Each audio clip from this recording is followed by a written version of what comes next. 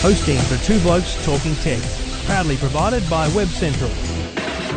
Now, it's time for Two Blokes Talking Tech. There is a lot going on in technology, as always. With all the latest news and information about technology. It's fantastic to get these speeds on a mobile phone, isn't it? The speeds on this thing are amazing. Two Blokes Talking Tech. Very nice, snappy performance. It's a good phone. Yeah, there's a few pros and cons with this. With Trevor Long from YourTechLife.com. Now, my advice to people who like this kind of service is... And Stephen Fennick from TechGuide.com.au. I really like this new service. Gives you that flexibility to hear your music anywhere. Two Blokes Talking Tech. Stephen and Trevor always providing the best advice. Lots to talk about on Two Blokes Talking Tech. This is Two Blokes Talking Tech. And thank you for listening. Thank you for downloading. A day late and a dollar short, but episode 218. My name's Trevor Long. Joining me each and every week, Stephen Fennick from TechGuide.com.au. G'day, mate. G'day, Trevor. How are you going? I hope you're feeling better. Oh, mate, the reason we're recording a day late is but you've been in the sick bed. That bruised eyelash, I hope it's healed now. Yeah, totally. I mean, it's just a bloody outrage. This right hand eyelash is just like it's a new grey one coming up. So I took a few days off work. No, we're just kidding. He's got the man flu. Everyone, he's okay. I actually went into the doctor. He said, "What's up, Trev?" And I went, "Man flu." And he laughed because I don't think people normally admit to that in the doctor's surgery. But anyway, I'm getting better and all is good, and we are ready to rock and roll with a very interesting week of technology news here on Two Blokes Talking Tech. Thanks to the good people at Netgear, netgear.com.au. You can always get in touch with us on Twitter. I am at Trevor Long. Stephen is at Stephen Fennick with a PH, and you can use the Ziggy Zaggy hashtag to comment on anything you hear on tonight's show or anything about technology. Two Blokes Talking Tech. You're listening to Two Blokes Talking Tech with Trevor Long and Stephen Fennick. Now, live now on techguide.com.au as people listen and download. There's a new post going up on the Jeep hack. This is a very interesting story to me because it has huge ramifications, which I don't think have yet been fully explored. You've done a fair bit of commentary on this. This was a big topic for me for all the radio stations I talked to this week. The basic principle here is a couple of very smart people, and linked in with Wired magazine, have spent the time working out how to firstly hack into a Jeep car. So this car has an onboard entertainment system and computer system that they've been able to get access to, and then they've been able to do things like manipulate the air conditioning. But then, more importantly, they've been able to get in and actually do things like apply the brakes and actually stop the car. So this is very, very concerning for a couple of reasons. One, it's hard to explain to people why this is even possible because most people don't realise that cars are becoming more and more connected. Now, why this car and many others are connected is because they're providing kind of back-to-base features. So if you have an issue, you can press a button and it kind of, calls in help and assistance. Some of these cars, if you have a crash, they can automatically notify the authorities, let alone the car manufacturer. And other cars have the ability for you to remotely do things. Like, for example, BMW is a good example. When we were in China, Stephen, I was mucking around with Bowen back here. He had the BMW i3, and I, on my Apple Watch, was turning on and off the lights on the i3. All of this requires an internet connection into the car. Now, it's not one that you put a SIM card in. It's just kind of there as a machine-to-machine communication. But what they've done is gone, what if we got in there? And then they got in there, and then they basically wreaked havoc. And this is gravely concerning to me because it opens up a whole world of potential problems. Yeah, I think, though, we should point out this was a stunt. This wasn't just two hackers randomly targeting a Jeep Cherokee. The journalist Andy Greenberg from Wired, this was a setup. So how he's written the story was about all the things that happened to him while he was driving, and then introduced the two what they call white hat hackers. So they're the good kind of hackers that go in and test the systems for the various companies. And it was just to demonstrate that it was possible. Yes, that it was alarming that it is possible and how they did it, but I think we should really take note that they were kind of handed all the information they needed to hack into the car. Totally. To hack into a car, I think for someone to target your car, they need to know so much information, including your IP address, and it is something that is it's not impossible, but highly improbable. But what it is, what I do like about this story is the fact that it's shone a light on the car as a potential target. Because, we're talking about, in the case of the Jeep Cherokee, it had this connected entertainment system. You mentioned earlier the back-to-base stuff. But we're in the near future, we're talking about self-driving cars and the cars with the more intelligence that we've ever seen before. Yeah. And for that that needs to be taken into consideration as well. So there's a lot of car companies that have responded to this. I've written a blog on Tech Guide about it. Apparently the German manufacturers like Audi and Mercedes-Benz are laughing this off, saying that there's no way in the world it could ever happen to any of their vehicles. They've already taken that into account. Others are not as readily dismissing this, but it does though point out the fact that yes, your car's as much a computer as it is a vehicle. So it is something that we do need to take note of. And I think the great thing here is, as you said, this is white hat hackers. These are good hackers, ethical hackers, if you like. But for every ethical hacker, there's 10 complete cyber criminals who could be doing anything, right? Now, the issue is it's raising awareness. And I think it's really silly of any manufacturer to laugh this off. Every manufacturer should say, we take security seriously and we're doing this and that. And they should frankly be employing these kind of people to check them for themselves. The fact is, mark my words, as of episode 218, just as, websites are hacked. And the funniest one of all is Ashley Madison, because 3 or 4 years ago, Ashley Madison put out a press release saying, around a time when there was a bunch of hacks, they put out a press release saying, all these hacks are a disgrace and we take data really seriously and all this kind of jazz. And then, bingo, a couple of years later, they're hacked. You've got to be very careful. That potentially was an inside job, though. They're saying that their suspicion is that it was an inside job. But anyway, the whole internet security is something that has virtually become it's become second nature to people now. We have to do it. There's no two ways about it. You have to secure your connection, whether it's in your car, whether it's on the web, whether it's your phone. That is it has to be done nowadays. And this story of that Wireless has put forward it does just illustrates that even further. And the fact that we're talking about it still 2-3 days after this story's taken place, and the amount of media this is gained is great publicity for Wired and these hackers, and really does bring our attention to it. But ladies and gentlemen out there, I wouldn't be too concerned about it. We're not going to go back to the horse and cart anytime soon. This is a good heads up at the possibilities, but highly improbable that it can happen to you. And just quickly, the last thing I'll say is, to me, the number one thing it means that car companies must embrace as a matter of urgency over-the-air automatic updates. Now, Tesla is a great example of a company who pushes out automatic updates to their cars with new features, let alone any enhancements or bug fixes. But if my Holden Commodore, if they discover a bug in the infotainment system that, just means I can't press A through Z or something to browse songs, let alone a security vulnerability, I've got to take it to a dealership.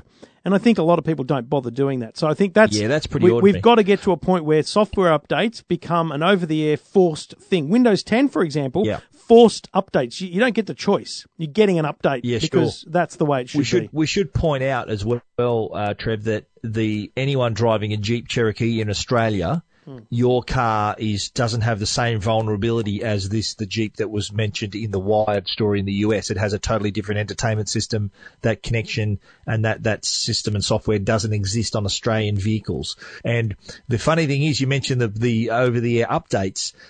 In the US, Fiat Chrysler, who owns Jeep in the US they said that they issued a patch to this vulnerability, but what customers had to do was actually download the file, put it on a flash drive, take it to the car, place it in the USB port in the car, and then do the update. How easy do you reckon that is going to be for people? That's going to be difficult for a lot of people. Yeah. So it's quite a long way around it. That over-the-air suggestion of the update, that has to be how it is from now on.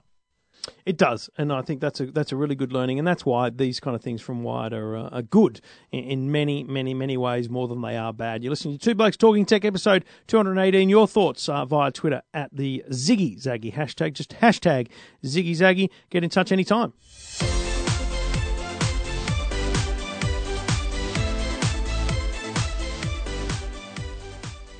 SIM cards, Trev, we've all got one. Anyone with a smartphone has got one. But you know what? Soon, your SIM card may go down the same path as old technology, like tube televisions, fax machines, floppy disks. SIM cards could be a thing of the past. If Apple and Samsung get their way, that is, they've developed a new eSIM, electronic SIM. Now, SIM, as everyone knows, is short for Subscriber Identification Module. It's how your phone can identify you on the network. So when you make a call, they know it's coming from you, from your account. What Apple and Samsung are proposing is a new system where you don't actually need the little piece of plastic, the little chip to put in the phone. It'll be built into the phone. So that would apply, won't be any time soon. We're talking probably in the next 12 to 18 months whether we see the first devices. This decision has to be ratified by the GSM Association, which is the kind of the governing body of all mobile carriers. Once that's done, and we're with companies like Apple and Samsung, the two biggest manufacturers behind it, it seems it seems inevitable that it is going to happen. But probably the first device we see maybe with an eSIM could be next year's iPhone 7. Yeah, and to be clear, we're not talking about, there's a bit of confusion for some because the iPhone 7 will be the 2016 phone. The iPhone 6X we expect will be this year's. And this does have to go through certification, but, it's, I need a SIM card to swap from phone to phone, so this will be a pain in the bum for me in many ways because it'll probably make the process of swapping phones a little harder. But for the average Joe who stick with a phone for 2 years, it's not going to change their world. Although, let's think about the ramifications. You drop your phone in the bath and you've got a spare phone downstairs or an old phone. It's not as easy as just taking the SIM card out and putting it in anymore. So that is a downside to this kind of stuff. So they're going to need to What about, though, I had a question on the radio yesterday, what about if you want to run two SIMs? There's some dual SIM. I think Kogan put out a new smartphone this week, dual SIM card. What if you want to run two SIMs?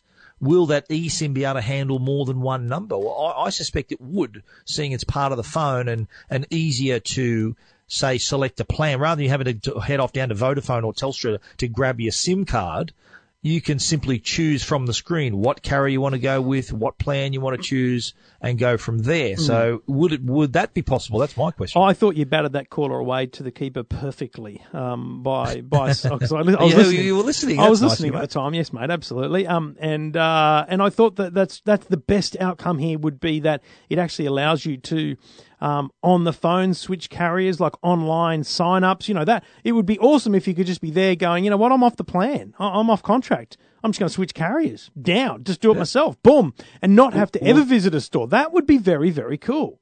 That would help, and even what about the hassle of having to switch between telcos? So, say you wanted to port your number, I'd imagine the eSIM would make that a little bit easier. Seeing that we're not talking a physical SIM card, we're just talking about a couple of keystrokes on a computer, and then your phone is suddenly working again. That I think would be a benefit as well.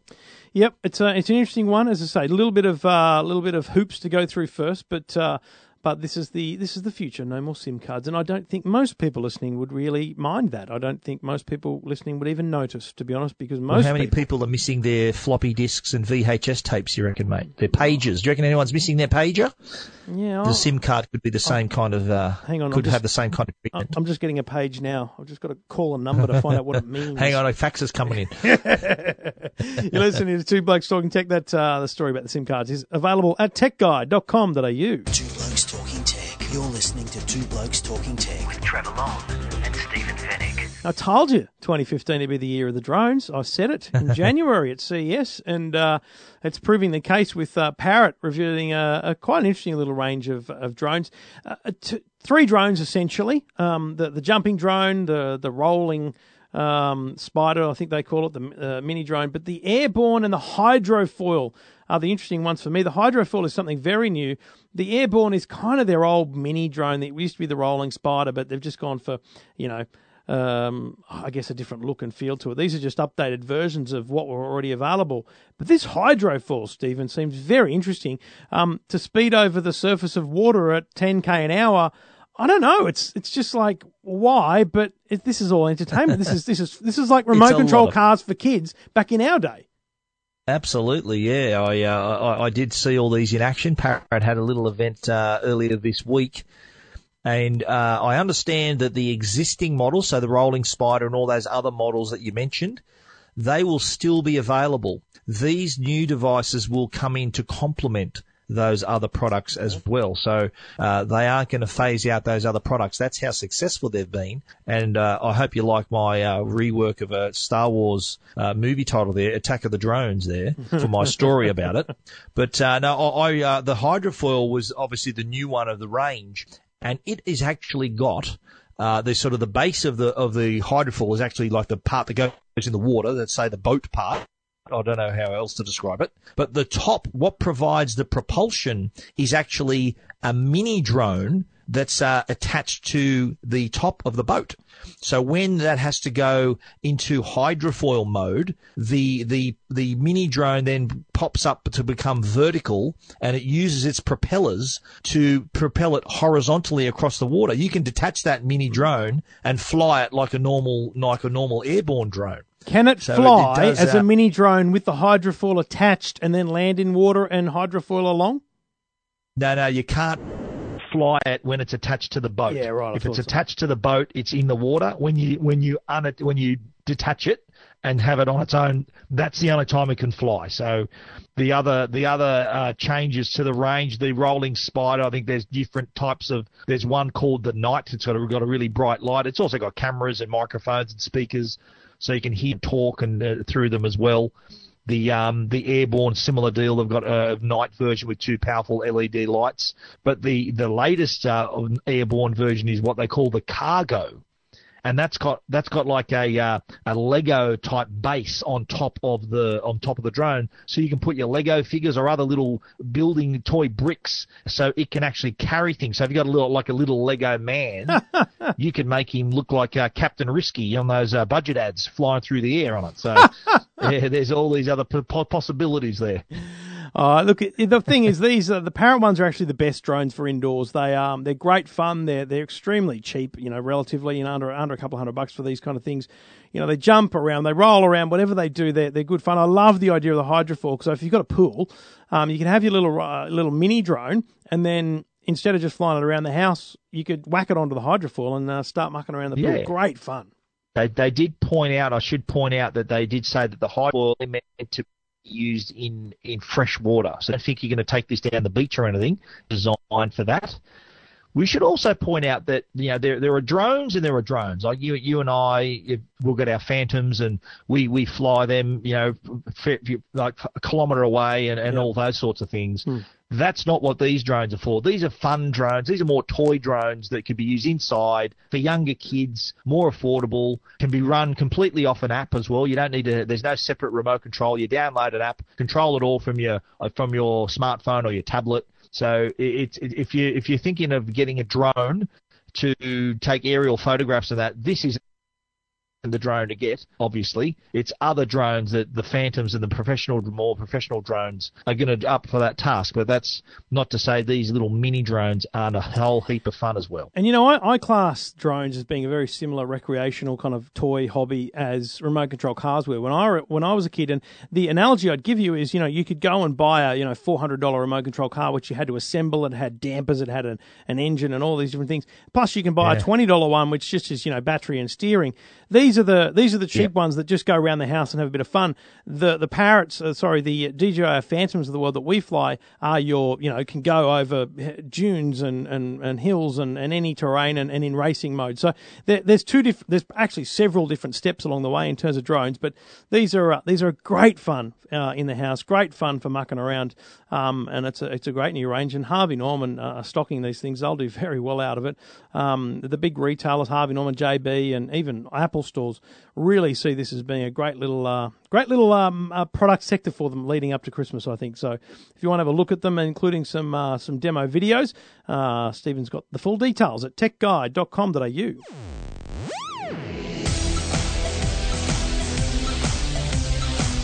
And while you're at JB Hi-Fi, check out the Arlo range of smart home security cameras from Netgear. The Arlo is a 100% wire-free camera, HD quality, weatherproof, so it can be anywhere, outdoors or indoors, and it links to cloud storage, so that basically every time it detects motion during the times that you ask it to, it uploads that 30 seconds, 60 seconds of motion to the cloud. And you can view that wherever you are in the world on whatever device you're on. It has night vision, so it works any time of day, and obviously motion alerts to get that detection and actually start the recording and uploads. Sensational way to keep an eye on different parts of the house. I've got one at the front door, so I can see when the couriers come and go, and I can see who's knocking on the door, or I can see who might be trying to steal the bikes out the front. Whatever it might be, I can see that and I capture it all. Got one here in the studio, so I can make sure the kids don't come in and play with my toys. Arlo, A-R-L-O from Netgear, available at JB Hi-Fi and a whole bunch of other places, but you can check them out at netgear.com.au. Two Blokes Talking Tech. You're listening to Two Blokes Talking Tech with Trevor Long and Stephen Fennick. Now, Stephen, I love this product. It's a great idea from Telstra. It's an in-car Wi-Fi hotspot.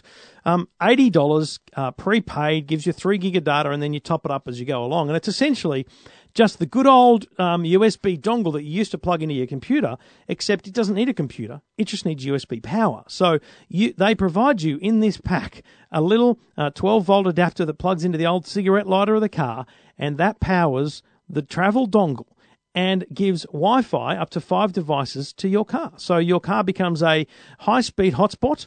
And the best part about it is, that may seem weird to some, but when you get to your travel destination, let's say you're going on holidays, you can plug this into the wall, and everywhere you go, you've got internet. I wish I had this 2 weeks ago when I was traveling around the state with the kids.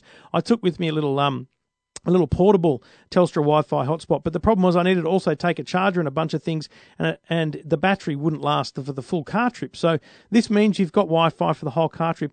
And the thing about this is, for people that think it's weird to have the internet in your car or a Wi-Fi hotspot, it may not even mean the internet. Just having Wi-Fi in the car means the kids could be playing a game together through a wireless connection on the iPads. They of course, could be playing things like Words with Friends or Clash of Clans. Who knows? But in this connected world, this is a very good idea, and it's only $80, Stephen. Absolutely, yeah. So forget, I don't know what the entertainment options were in the long car when you were driving around with the kids, but forget the games of I Spy and Spotto the yellow cars. Now you've got the internet.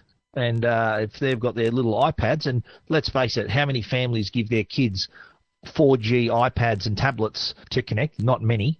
So having this in the car really sort of changes it up, especially too if you're someone who's on the road a fair bit, needs that connection. And as you said, the best part of this, it's always going to be charged. Like I use a Telstra 4G dongle wherever I go, and I've got to remember I've got to charge the thing. If you forget, then you got no internet connection. Here, it'll last the entire trip. And I think for that $79, you get 3 gig of data. That expires in 30 days, but there are data pack passes, I should say, that Telstra are offering, where there's data options that last up to 6 months, up to a year. So you can tailor your data usage. And because it's prepaid, you pay up front. There's no bill shock. You know what you're going to get. So great way to stay connected. And the beauty of it too is it's on the Telstra network, and wherever you go, you're going to get 4G connection, pretty solid connections, but also even faster connections when you're in 4GX areas. This is 4GX compatible as well. So it's going to go even faster in those other areas. It'll also connect to your USB port. A lot of modern cars now have a USB port in the car, and it can also draw power into the device, and that is also enough to charge the product as well. And of course, as you mentioned, you get the 12-volt charger too, as well as a wall AC adapter. You're connected everywhere. I love the fact that we record this show via the internet, and every week we have good days and bad days with our connections, and people will be kind of giggling away, Stephen, at your connection, because FaceTime, which is what we're using tonight, is doing a very cool thing. It's not letting you drop out. It's letting you catch up. And so there's a few moments where you sound like you're reading the terms and conditions at the end of a radio ad really, really quickly. But it's very cool. And you know what? We have had occasions where my connection here, or even sometimes your connection, hasn't been, the upload speeds have been so poor that I've actually recorded from my end. I've connected using my Telstra 4G hotspot because the upload speeds of the 4G hotspot are better than my home Optus K broadband. So go figure that out. And we blame Netflix for that. We blame Netflix. You can find out more about the Telstra 4G travel dongle at techguide.com.au.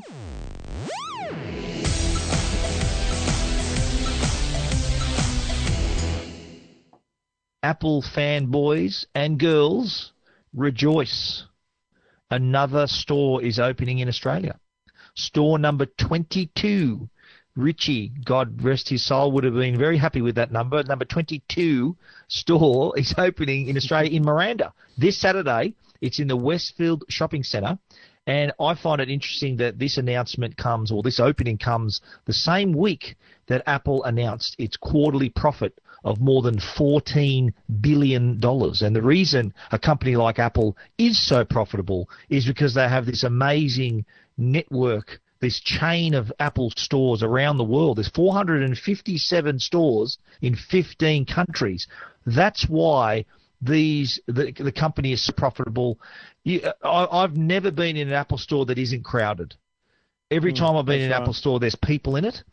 People are getting their hands on the products, and that has been the best way that Apple have been selling their products. Once people get their hands on them, they want them. So store number 22 coming right up. Now, before you've got some very cool stats and facts on the Tech Guide website and the story about this. Before you run through those, let me just make a comment on the quarterly profit. $14 billion, which I haven't looked, but it takes their cash in reserve to $200 billion or something, right? It's ridiculous. They make a lot of money. They're a very successful company. They continue to make money.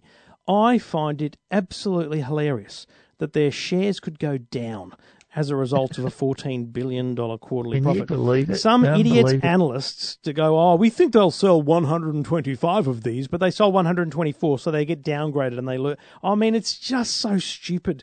There's probably not a safer bet. I was talking about this the other day somewhere on the radio, and I was trying to say I'm not a financial advisor, but I remember, years ago, the idea was if you were in the share market, you were in BHP and banks or something.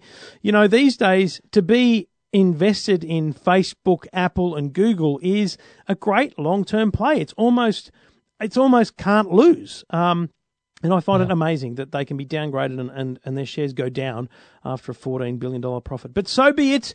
I think that those of us that know properly will know very well that they're doing very well, Stephen. Absolutely. I found it interesting too, before I go to the Apple Store trivia, that Apple, didn't disclose Apple Watch sales. They did reveal our iPhone sales, which were off the charts again, 47.5 million compared to 35.2 million last year. By China, at the same time last year. Yep. Mac sales up slightly, but iPad sales declined, down from 13.3 in 2014 down to 10.9 million this year. That's nearly 2.5 million, almost more than 2.5 million less. Still not surprising devices. to me. I just think we've reached peak tablets, and I think we're now in renewal mode. I look at our tablets and go, well, the iPad 2s that we've got are getting a bit on, but it's probably still another year before I need to even think about replacing those. Yeah. Interesting times. Well, let us. I did manage to put together a little bit of trivia about the Apple stores, and when the Sydney Apple Store opened, it's already 7 years ago. Can you believe that? 2008 is when the first Apple Store in Australia opened in Sydney, in George Street. We've been there many an early morning for launches and lines around the block. At the time, that was the second largest Apple Store behind. Can you guess which store? Would it be New York or something, wouldn't it? No, it was London. London's Regent Street store was, at that time, the largest Apple store in the world. That's about to be eclipsed by a store that they're building in Dubai, which is going to have 50,000 square feet of floor space. But speaking of that Regent Street store, have you been there? The one No, it's in. not. It's got this beautiful old facade on the building. They took over an old, I forget what the type of building it was, but as Apple tend to do, they try to keep the sort of classic architecture of the store and just put their touch on it. But they did plan to put this new facade on the store, and they looked at the plans and thought, how's this going to look in full size? So rather than waiting for the store to be built, they actually built a full-size replica of that facade in a Cupertino parking lot. Now, Cupertino is where the head office is near San Francisco there. Right. So they actually built a full-size replica of that facade to see what it would look like full-size. Now, that's attention to detail if you've ever heard it. That is, that's got the hallmarks of Steve Jobs all over it, doesn't it? Absolutely. Well, he would have been alive at the time, so I'd say it does have his fingerprints all over it. The Australian Genius bars. So, when you go to the Apple store, there's a big long bar, the Genius bar. They say that if you laid all the Aussie Genius bars, so all 21 stores so far, if you lay them end to end, it's longer than 4 Olympic-sized pools. So that's longer than 200 metres of Genius bars in Australia. And also, every Apple store in Australia is powered by renewable energy. Apple's always prided themselves on being a pretty green company and very environmentally friendly. Mm. They have said that every Aussie store powered by renewable energy. Pretty cool. Very cool stuff. A bunch of stats and good trivia there on the Tech Guide story about the 22nd store opening down in Sydney South at Miranda. A rejoice for those in the Sutherland Shire and those areas that they can get that kind of Apple support and that Apple retail experience much closer than the city now. Two Blokes Talking Tech. You're listening to Two Blokes Talking Tech with Trevor Long and Stephen Fennick. Now, before we talk minute reviews, I just wanted to talk quickly about the NBN. I have been sitting here at home quite bored, if I'm honest, because I've tried not to do actual work while I've been, laid up. And I've been reading a bit of stuff, and I got the NBN press release earlier in the week about gaming and how they put together another video about how gaming had brought a couple of young kids together and connected them in rural and remote areas. So I spent some time looking at the NBN Co's YouTube channel, and they've got they've done a lot of content. Now, content marketing is a tough thing. It's normally really crappy video, and most of this is probably in that category, but there's a market for this thing. And here's the interesting thing is you and I talk in the majority to everyday Australians who aren't really aware of everything that's going on with the NBN. They're not aware of all the different types of NBN. They're not even aware of why they need the NBN. And that's, I think, proof positive in the debate pre-election. And I spent some time looking at these videos, and for example, there was a great video there about a couple from Mudgee who'd started a business, basically, breeding and then butchering lamb. So it was kind of local and fresh produce, and they sell, Stephen, exclusively basically through Facebook. They don't have any other way of connecting, and they talked about how with their NBN connection, they're now getting, the kind of connectivity that they need, and it couldn't have been done without it. I just think that it's really interesting for the NBN to have to tell these stories to the masses of Australia when, unfortunately, most of the tech world lives in a bubble talking about, the logistics of the NBN or the multi-technology mix or, why fibre to the home is still a better solution. Let's just break it out, people, and realise we're getting the NBN the way we're getting it, which is a multi-technology mix. And let's start talking about why it's good and why you should sign up for the NBN when it is in your area. Absolutely, yeah, and you and I, we mix in various tech circles. We do mix with other journalists who have, different audiences to the people we speak to on a regular basis. And you're right, there is a bit of a bubble around some users there that seemingly not satisfied with the pace of the NBN being rolled out, the quality of the NBN being rolled out. But at the end of the day, and you pointed this out in your story on EFTM, if you're getting 1 gigabit per second download speeds and 100 megabit per second upload speeds, and this is all going to be within our reach. For some people, they're getting it already. For a lot of other people, they're going to come online in 2017, which is only a year and a half away. It's not too far away. And that's not too bad at all. I think we hopefully the saying that good things come to those who wait. The NBN be a perfect example of that, because once we get it, I think a lot of people are going to be satisfied. They're going to see it's a lot better than what we've got now. Some people that are already on it are enjoying it, and some other people, I think myself, I'm a good example where my Optus cable here is going to be taken over by the NBN. So basically, I'm going to be using the same type of connection, which is really fast, and I'm really satisfied with it. But it's going to fall under the NBN's ownership, and they'll obviously resell it back to Optus and back to me. And my big thing is we are looking okay. We've got a bit of work to do, but it's getting there.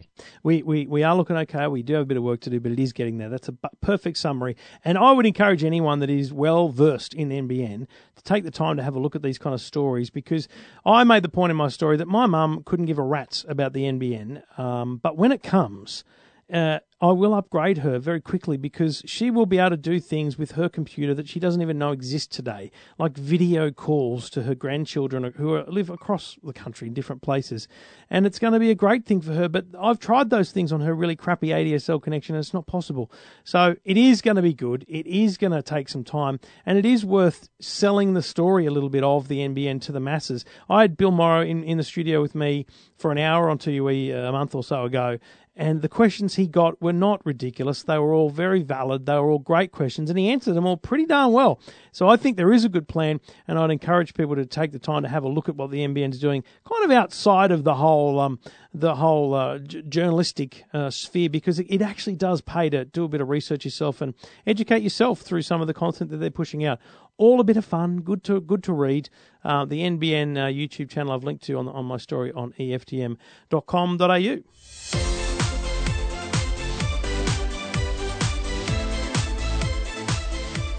All right, Stephen, 2-minute reviews, which will, as always, take much more than a minute, but no one has complained. No one has complained, Stephen. I'm happy to put that on the record. We've not received a tweet on the Ziggy Zaggy hashtag suggesting that the minute should be kept to a minute, so that's okay. I won't turn the timer on. You're going to kick it off with the latest of what is a very interesting company nowadays. I feel like Jawbone's a company that had the momentum and have lost the momentum. Where are they at now with the Up 3? Yeah, well, it is the latest version of the band. Now, you got to remember when the first Jawbone came out, there wasn't really a lot like it out there. So they did blaze a trail out there. Jawbone Up 3 is the latest version. It does bring some new features, but it is up against some pretty stiff competition in terms of other activity bands and even other smart watches. Smartwatches, no one even thought of smartwatches a few years ago when the first Jawbone came out, but yet here they are in competition to the Jawbone. Now, the Jawbone is very good at most things. It tracks your steps really well. It tracks your sleep brilliantly. Now it's got some new bioimpedance sensors, so it can add your heart rate, your resting heart rate to the mix. So a good measure of heart health is actually your resting heart rate, which is usually taken first thing in the morning as you wake up, or in the case of the Jawbone Up 3, just before you wake up. So it is a good way to track that resting heart rate. Is the lower, the better, obviously. So that is a great new feature. On the sleep side, it can also measure, this device, through those sensors, your REM sleep as well as your light and deep sleep. So those features are excellent. The app is also brilliant, probably one of the better apps of all the activity trackers out there. Very intuitive with its smart coach, so it can suggest ways you can improve based on the data it's collected. Like it may suggest you may need to go to bed an hour earlier, you might be a little bit more productive the next day, you may do some more steps. How about the stairs instead of the elevator? How about drinking some more water? These sorts of things is what the smart coach has come up with. Design-wise, I think it's improved in the fact that it now has a clasp that you can attach securely. The old Jawbones just used to fit loosely around your wrist. There was no clasp to connect it securely. Sometimes it would pop off your wrist. You may roll over in bed, or something brushes up against your arm. It might come off. Not so with the Jawbone, the Up 3. Another improvement too is all the electronics are now in the top of the band. Previous versions had the electronics and the battery spread throughout the whole structure of the wristband, and as a result, and I can attest to this, and you as well, so it was prone to failure because it was going all the way around the wrist, bending it and putting it on and off. Yeah. Had an effect. I went through three of them. I think I went through in the space of a year. That aside, they're really good improvements. Battery life is excellent. It goes for about 6 to 7 days. Now, you got to remember, compared to a smartwatch, which needs charging every day or day and a half, you can't wear a smartwatch to bed. So the Jawbone advantage here is that it disappears into the background. Once you're wearing it, you can leave it on and forget about it, and it'll just go on and collect all the data. That's the strength. The weakness here, though, is that it doesn't have a display. You're still looking at your phone to see how you're traveling. There are some little icons on the front that you can double tap and put it in different modes, but essentially you still have to dive back into the phone to receive any kind of information. That, I think, Jawbone probably said they did that because they want to conserve the battery life. But as I said in my review, I'd be happy to give up a day or two of battery life if this thing had a small screen. Similar to the best screen on an activity tracker, I think, is the Garmin Vivo Active, which is, it's got a little OLED screen that shines through the black plastic only when it's turned on. When it's turned off, you can't see anything. I think Jawbone should consider that. So all in all, I think, look, it's an improvement on the Up 2, the previous, or the Up 24, but it is $100 dearer than the Up 2. There's a new Up 2 that sort of has a similar style. The only difference being that the Up 2 doesn't have the bioimpedance sensors. The other thing, too, that surprised me, too, was the heart rate monitor. The sensor can only be used to measure your resting heart rate. It's not going to take your heart rate when you're running or exercising. It's not what they call an active heart rate monitor, which I thought was kind of defeats the purpose. So they're the improvements that need to be done. I think, look, it falls short in some areas. It's still very good at those other areas that I discussed.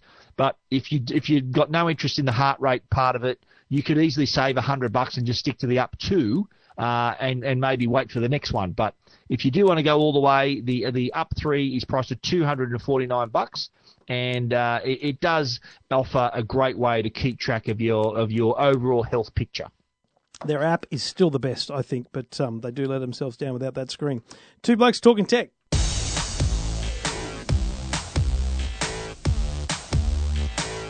If you haven't seen an ad on the internet for Bellroy wallets, you're not on the internet.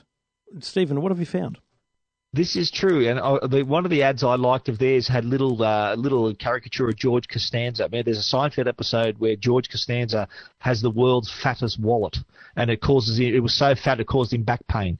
But anyway, Bellroy is a company who prides themselves on making slim wallets that can fit a remarkable amount of stuff in them: credit cards, bills, even SIM cards you can put in their wallets. I have actually taken a look at the travel wallet and their hide and seek wallet, but what I'm going to focus on for this review is their iPhone cases, where they've combined the features of a wallet with the features of a case. So rather than you having to carry two things, you can now carry one thing and combine it in this Bellroy iPhone case. There's two models. $64.95 has the one card case, so you can fit a card in the back of the case, and within the case as well, underneath the phone, you can maybe store some bills. There's also room to store a spare SIM card for travelers, for people who are switching SIM cards.